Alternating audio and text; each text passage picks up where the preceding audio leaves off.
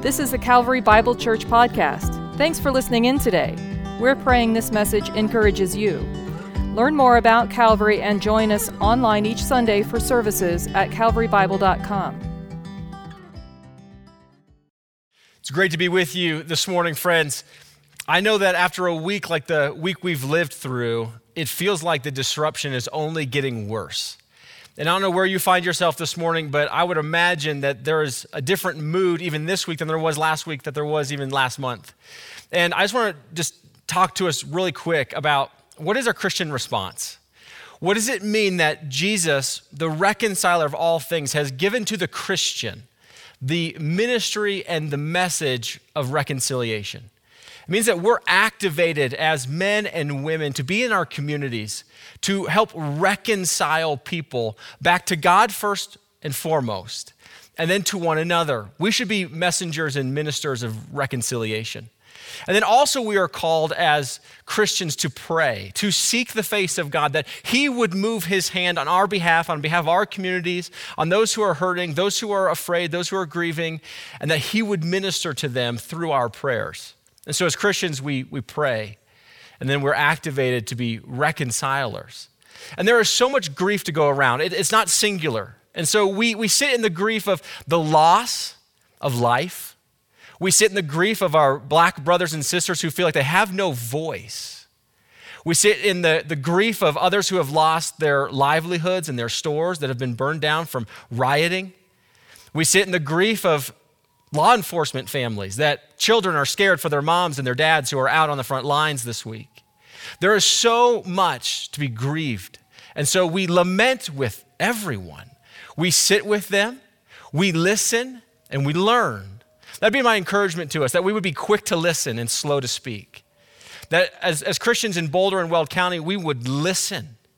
We would tune our ears to those who are speaking, those who are grieving and sharing their griefs. And that through our listening, we would be learners. We would learn to see the world from another's perspective.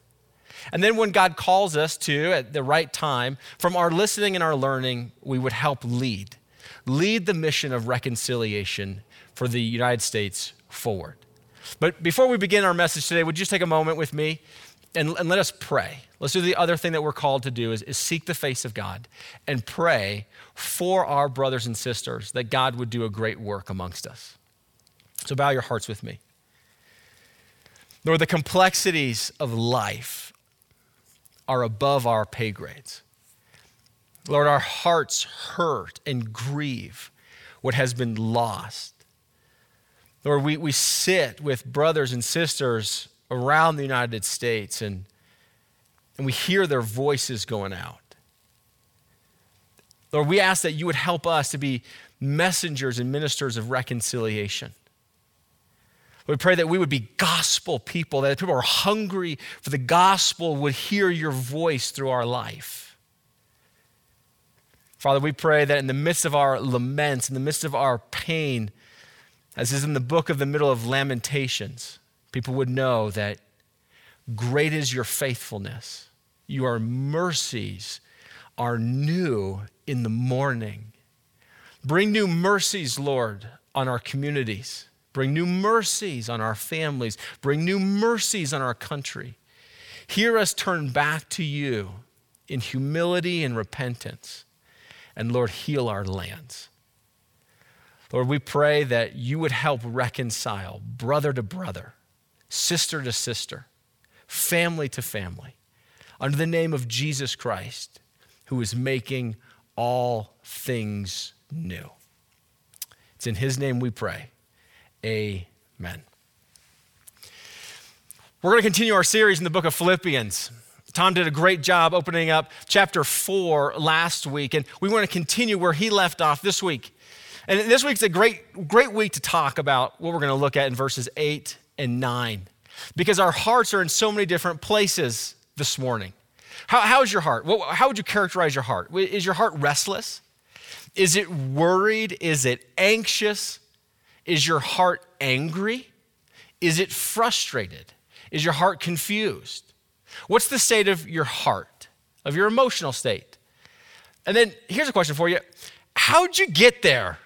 How'd you get to the place where you are right now, where you have a bit of anxiety, a bit of worry or anger or frustration? Did you just follow your heart there? Or did you lead your heart there? And if you find yourself in a place where you don't want to be, if you're restless or anxious or worried or angry, and you actually want to go to another place, how do you get there? Is it possible to lead your heart from where you are today to where you want to be? Is it possible to direct your heart, or can you only follow it? In fact, I would tell you from the scriptures, God calls us to direct our hearts, not simply to follow them. It's the world who has told you to follow your heart, wherever it leads. But we know from God's word that our heart is rather wicked and deceptive, leading us to a place where maybe we don't even want to be. And so it is important that we would direct our hearts, speak to our hearts, preach to our hearts, and tell them of a new land. Tell them of where to go and be found in God. Think of the Psalms. David is often found in frustrating, challenging, dangerous, scary times. And he sits down to write many of these Psalms in which he laments. And he looks at the condition of his heart, and then he speaks to his heart of where to go. He is directing his heart. Check out Psalm 42. Psalm 42, David says twice, once in verse 5 and 6 and once in verse 11, "Why are you cast down, O my soul? And why are you in turmoil within me? Hope in God, for I shall again praise him, my salvation and my God." Who's he talking to? He's talking to himself. He says, what's going on inside you that your heart is frustrated and anxious and worried? What has happened that your heart has come to this estate? Now, heart, listen to me. I'm going to direct you where you go. I'm going to lead you, heart, in the ways of God. Look to God. Remember God, your salvation, your fortress, your refuge, your place of peace. I direct you to go back to God, to start thinking about the things of his faithfulness and his mercies, of who he is and what he's accomplished. Think about those things. And so with that in our mind of wherever we find our hearts today, now knowing that we can actually direct our hearts, let's turn over to Philippians, where we go from last week of the peace of God that guards our hearts and minds to now the God of peace who guides our hearts and our minds. What we're going to see in Philippians 4 today, verses 8 and 9, is how the Christian should think. This is the mind of the Christian. In all these things that we're asking ourselves, what do we do? What should our response be? Paul's going to tell us, what does the mind of the Christian think about? So go to Philippians chapter 4, and we're actually going to pick up where we left off, or pick up where we were preaching last week, starting in verse 4. So verse 4, this is what Pastor Tom was talking about. "Rejoice in the Lord always. Again, I will say rejoice. Let your reasonableness be known to everyone. The Lord is at hand. Do not be anxious about anything, but in everything by prayer and supplication with thanksgiving, let your requests be made known to God. And the peace of God, which surpasses all understanding, will guard your hearts and your minds in Christ Jesus." That's a beautiful exchange that Tom talked about last week, that Paul's talking about right here. That you would come to God and say, here's my heart's condition. It's anxious, it's restless, it's worried, and here are my needs that I have to make it through tomorrow. And so with thanksgiving, you present all of your anxieties and your needs to God, and then he takes those and he gives you rest. He gives you peace. This peace that surpasses all understanding. How could it be so? How could my heart be at rest in the midst of such a disruption? Only God knows. It surpasses human knowledge, and that peace guards our hearts and our minds in Christ Jesus. And then the heart and the mind that is guarded by God's peace begins to think differently, or think about things differently. And so in verse 8, Paul says this: "Finally, brothers and sisters, whatever is true, whatever is honorable, whatever is just, whatever is pure, whatever is lovely, whatever is commendable, if there is any excellence, if there is anything worthy of praise, think about these things. what you have learned and received and heard and seen in me, practice these things, and the God of peace will be with you. And so the mind that is guarded by God's peace is now guided, directed of how to think. And there are 5 characteristics that Paul doesn't want you to miss. He doesn't say whatever is true, honorable, lovely, pure, and just list it. He says whatever is true, whatever is honorable, whatever is just so you can slow down and get the point that these are the things that we think about. And where our mind goes in order to direct our hearts begins with whatever is true. You have to start with whatever is true. If you don't know what is true, then you cannot lead your heart, direct your heart away from the anxieties and worries, the fear and the anger. You have to know what is true. This is the beginning of transformation. Dr. Martin Luther King preached often about the work of Jesus Christ, the love of Jesus Christ for enemy and neighbor, the transformational love of Jesus Christ. In one of Dr. King's sermons, he simply said this. He says, one day we will learn that the heart can never be totally right if the head is totally wrong. You can't change your heart. When your heart is filled up with your actions, it's the wellspring of your life that comes out. You can't change your actions, how you live, if your head is wrong. And so the head must begin to think about whatever is true. After Dr. King said that, he then went on to quote John chapter 3 and said, but here's the problem. The problem is this, that light, this truth, this light has come into the world, darkness. And men and women loved their deeds that were dark. And because they loved their deeds in darkness, they did not come to the light, did not come to truth. They retreated further into darkness away from the light, lest their deeds, which are evil, would be exposed by the truth, the light, and then come to life in Jesus Christ. This light that John talks about, this light that Dr. King is saying is so important about truth, is Jesus himself. Remember what Jesus says? I am the light of the world. That I am the light, life, and there is no other way to come to the Father except through me. I am this truth. Remember when Jesus was standing before Pilate, right before his crucifixion? He was standing before one of the most powerful men in the whole region. This was the man who had the authority over his life to put him on the cross or not. And there he's peppering Jesus with questions, but like Jesus, as a lamb to the slaughter, remained silent until he spoke about the kingdom. And Pilate said, oh, you're a king then, and you have a kingdom. And Jesus' response was this. Well, let's look at it. This is John chapter 18, verse 37. Jesus answered, you say that I am a king. For this purpose I was born, and this purpose I have come into the world, to bear witness to the truth. Everyone who is on the truth listens to my voice. And Pilate said to him, what is truth? Come on, isn't truth just relative? You have your truth, I have my truth. No. Jesus is the light of the world, as Dr. King was saying, coming into darkness to proclaim truth. Jesus says, for this reason I came, so that I would testify, I would bear witness to, that I would share truth. Truth about what, Jesus? Truth about everything. Truth about who God is. Truth about who you are. Truth about how this world came to be and where this world is going. I'm going to tell you the truth about marriage. I'm going to tell you the truth about nations and reconciliation. I'm going to tell you the truth about all these things because you, Christian, are going to know the truth. And the truth is what will set you free. This is the truth. And those who love truth love the words of Jesus. That's what he says. Do you love truth? Then you'll love the words of Jesus. Do you love the words of Jesus? Then you'll love truth.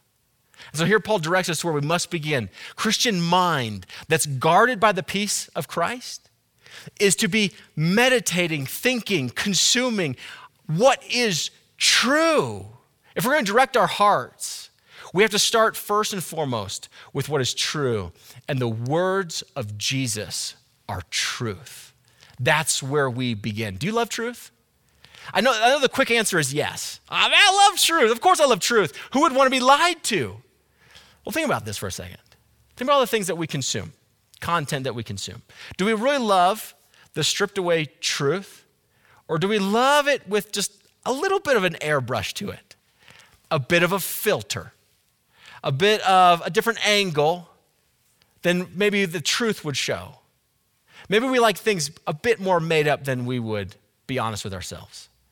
Perhaps, do you love truth like the whole story, as Paul Harvey would say, and now you know the whole story, the rest of the story? Or do we just love headlines, clickbait, that kind of gives us a sense that we are reaffirmed in the positions that we hold? Do we love truth, or do we turn into popular news sources that give us commentary on truth? Do we love their opinions or the true story more? Will we go to greater lengths to find out the true story? I'll tell you, truth matters. It does. And it's worth putting your mind to and pursuing. We must love truth if we're ever going to direct our hearts. I agree with Dr. King. We cannot transform our wrong hearts with wrong minds. We must look to the words of Jesus' truth and put our mind to it. The second thing Paul says, if you go back to Philippians 4, is not only to think about what is true, but to think about what is honorable. It means think about things that are excellent. Like they're not ignoble. They're not shameful. They're not disrespectful. There's an honor piece to it. You hold it in high regard. This is not things in the ditch or the slum. They're talking about not in our minds of being in the gutter, but what is honorable. Think about what is honorable. And then he says, whatever is just. Justice is in our face right now. Do you love justice? The reason we think about what is honorable and just is because God is honorable and just as well. These are attributes of God. These are attributes that Jesus perfectly embodied, that he is true, that he is honorable, and that he is just. God loves justice. Remember, Jesus was on the cross as an act of justice, as well as an act of love. A justice to receive the due penalty for our sins, because God couldn't just simply sweep it under the rug, that he had to deal with it. A just God has to deal with sins. But he says, look at this, not only do you have to think about whatever is just, but whatever is pure. And so the justice that we think about has to be pure justice. It can't be polluted justice, vengeful justice. It has to be justice that is right and fitting, a pure justice. And so think about whatever is true, think about whatever is honorable and just. Put your mind to the things that are pure. Do you love things that are pure? How about the shows that we watch, the movies that we consume, the books that we read? Do you love purity? Now, I know when you hear the word pure, I bet you a lot of us think, oh man, you mean prude. You think all this kind of has to be prude. No, I'm not saying prude. Put your mind in a different category when you think about pure. How would you like gold? Would you like gold pure or mixed in with other elements, diluted? How about if I were to give you a diamond? Would you like a pure diamond, or would you like a diamond with a whole bunch of inclusions, that the cut and clarity and the color is way off, it's on the yellow scale? Or would you like a diamond that's pure? How about water? If you're going to drink water, would you like your water to be filled with impurities, things that can make you sick? Or do you want natural, pure spring water? So I think when we think of these things, we understand what purity is. And we love things that are pure. And so here Paul tells us, okay, the Christian mind is to think about, meditate, consume things that are pure. That we want to think about these things. That we don't want to put up with any impurities that we would consume and ingest into our minds, into our bodies. That purity matters for the Christian. And so think about whatever's true, whatever's honorable, whatever's just, whatever's pure, whatever's lovely. Another word for lovely is beautiful. Remember, God's a creative God. He created all of us. He created the beauty of the mountains and the oceans and the skies. He created the beauties of the desert, sunsets and sunrises. God loves beauty. It speaks to his artistic creation. And so put your minds on what is beautiful, whatever's lovely. And when we say it's beautiful, we say, okay, it's also in the sense of honorable and pure and true. That's the beauty that we're seeking after. That's the love we're seeking after, is honorable, pure, true, just beauty. And then he ends with this. Think about whatever is commendable. Like what you would recommend to other people, what you would talk about with other people, what you would show other people, whatever's commendable. It's kind of interesting to me that many people will commend a book or a song or a TV show or a series to me and then preface it with this. But okay, we know that there's like some content in there that's really not good. There's like graphic violence, there might be some nudity or whatnot, but the storyline is so good, Thomas. You're gonna love it. Occasionally I'll turn these things on and think, wait. Here's just a check. Is this pure? Is this lovely? Does this speak of justice and truth? This was commended to me by another Christian brother or sister, and I'm looking at this saying, wait, if this is the lens of the Christian mind, then I have no business consuming this. I don't want anything to do with this, even though the storyline is captivating. My mind should not be set on these things. He says, finally, okay, whatever is excellent, if anything is excellent, if anything is praiseworthy, think about these things. This is what the Christian puts their mind to. Think about these things. And I love that what Paul's setting up here for the Christian is to be a discerning person. So many Christians that I meet are downloaders. It's like they just find their pastors or their ministries, and then they ask no more questions. They just download content and never discern things anymore. And what Paul's saying is here, okay, I'm not going to write a book called Eat This, Not That. Watch this, don't watch that. Just bring me your video game collection, bring me your movie collection, I'll tell you which ones are Christian movies and which ones aren't. He's not saying that. He's saying, hey, be a discerning Christian. Here's a lens that whenever you're going to consume something, the Christian puts their minds to what is true and honorable and just, things that are pure and lovely and commendable. And so when I pick up this book and I pick up this movie and I turn on this show and I listen to this music, I have a discerning heart that says, is that this? Does this help me think about the things that are true and honorable and lovely? And if not, then I have the courage to say, that's not for me. I belong to Jesus Christ. My mind is guarded in the peace of God. And now the presence of God is guiding my mind. And what my mind is guided to is this. This is the filter. And so perhaps, friend, I would just ask you these questions. I don't even need you to like turn anything off this week. Here are 3 things that I would encourage you to do based on this text so that you can direct your heart away from the anxieties into the peace and the rest of Christ. There are 3 things. Just take inventory of everything you consume. You don't have to change a behavior this week. Just every time you're about to consume something, you're about to stream your next show, you're about to pick up your next book, you're about to listen to your next movie, your next podcast, just ask, okay, what am I consuming? Just take inventory of it and just write it down. This is the stuff that I fill my mind with, and that's going to direct my heart. And then after you take an inventory, then simply ask yourself, what needs to be removed? What needs to be removed that I was previously watching, listening to, meditating on that is not for me because my mind is in Christ? And so then what needs to be removed? And then what needs to be added? Specifically, the words of God need to be added to our life. We start there. God's word needs to be added as a daily diet of what is true and what is honorable and what is just. That's God's words. That we want to ingest the pure word of God into our lives. This will direct our hearts. This is exactly what David said. Why is your heart all worried and downcast and anxious, friend? Turn to God. Hope in God. Turn to his word and allow God to direct your heart out of that estate and give you the peace of God that surpasses all understanding. And so those 3 things. Take inventory of what do I consume? Then take action. What do I need to remove? And what do I need to add so that my mind would think about these things. Remember, this isn't a suggestion.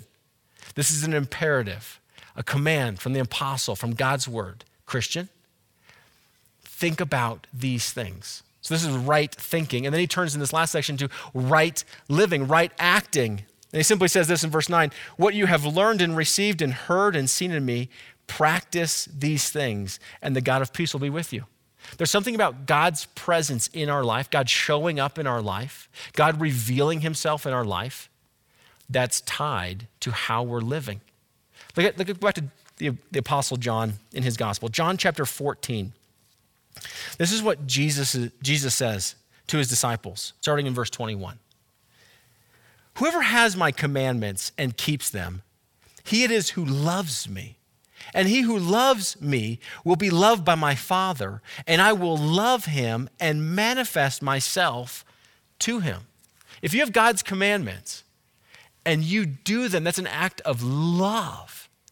And if you do them and you're loving, you're showing you love Jesus and you're loved by the Father, and those who obey my commandments, who act this way, I will manifest myself to them. Your NIV probably says, show myself to them. I'll be present with them. And so here Paul is tying that to the way that we live and act is correlated to God showing himself to us. And so if we live and act in a way that's incongruent with who we are in Christ, if we know his commands and we don't do them, we show that we don't love him. But if we do them and we practice them, then the God of peace will be with us. Not only will God's peace guard us, but now God of peace will guide us. Now here's interesting, one last little point on this, verse 9. This is what you have learned and received and heard and seen in me, practice these things. Our actions, our acting, our behaving, our practicing is not independent of ourselves. It's not as though we are self-directing, like we get up and we choose whatever we want to do, independent from anything anyone says or what we've learned. No, Paul actually ties this. How you live, how you act, how you behave is directly correlated to what you have learned, what you have received, what you have seen, and what you have heard. And Paul says, okay, if we're all acting, if we're all behaving, if we're all practicing from what we've learned and received, heard and seen, then practice, live the things that you have heard and received and learned and heard and received, seen and heard from me. That you do these things. And what Paul's giving them first and foremost is the gospel.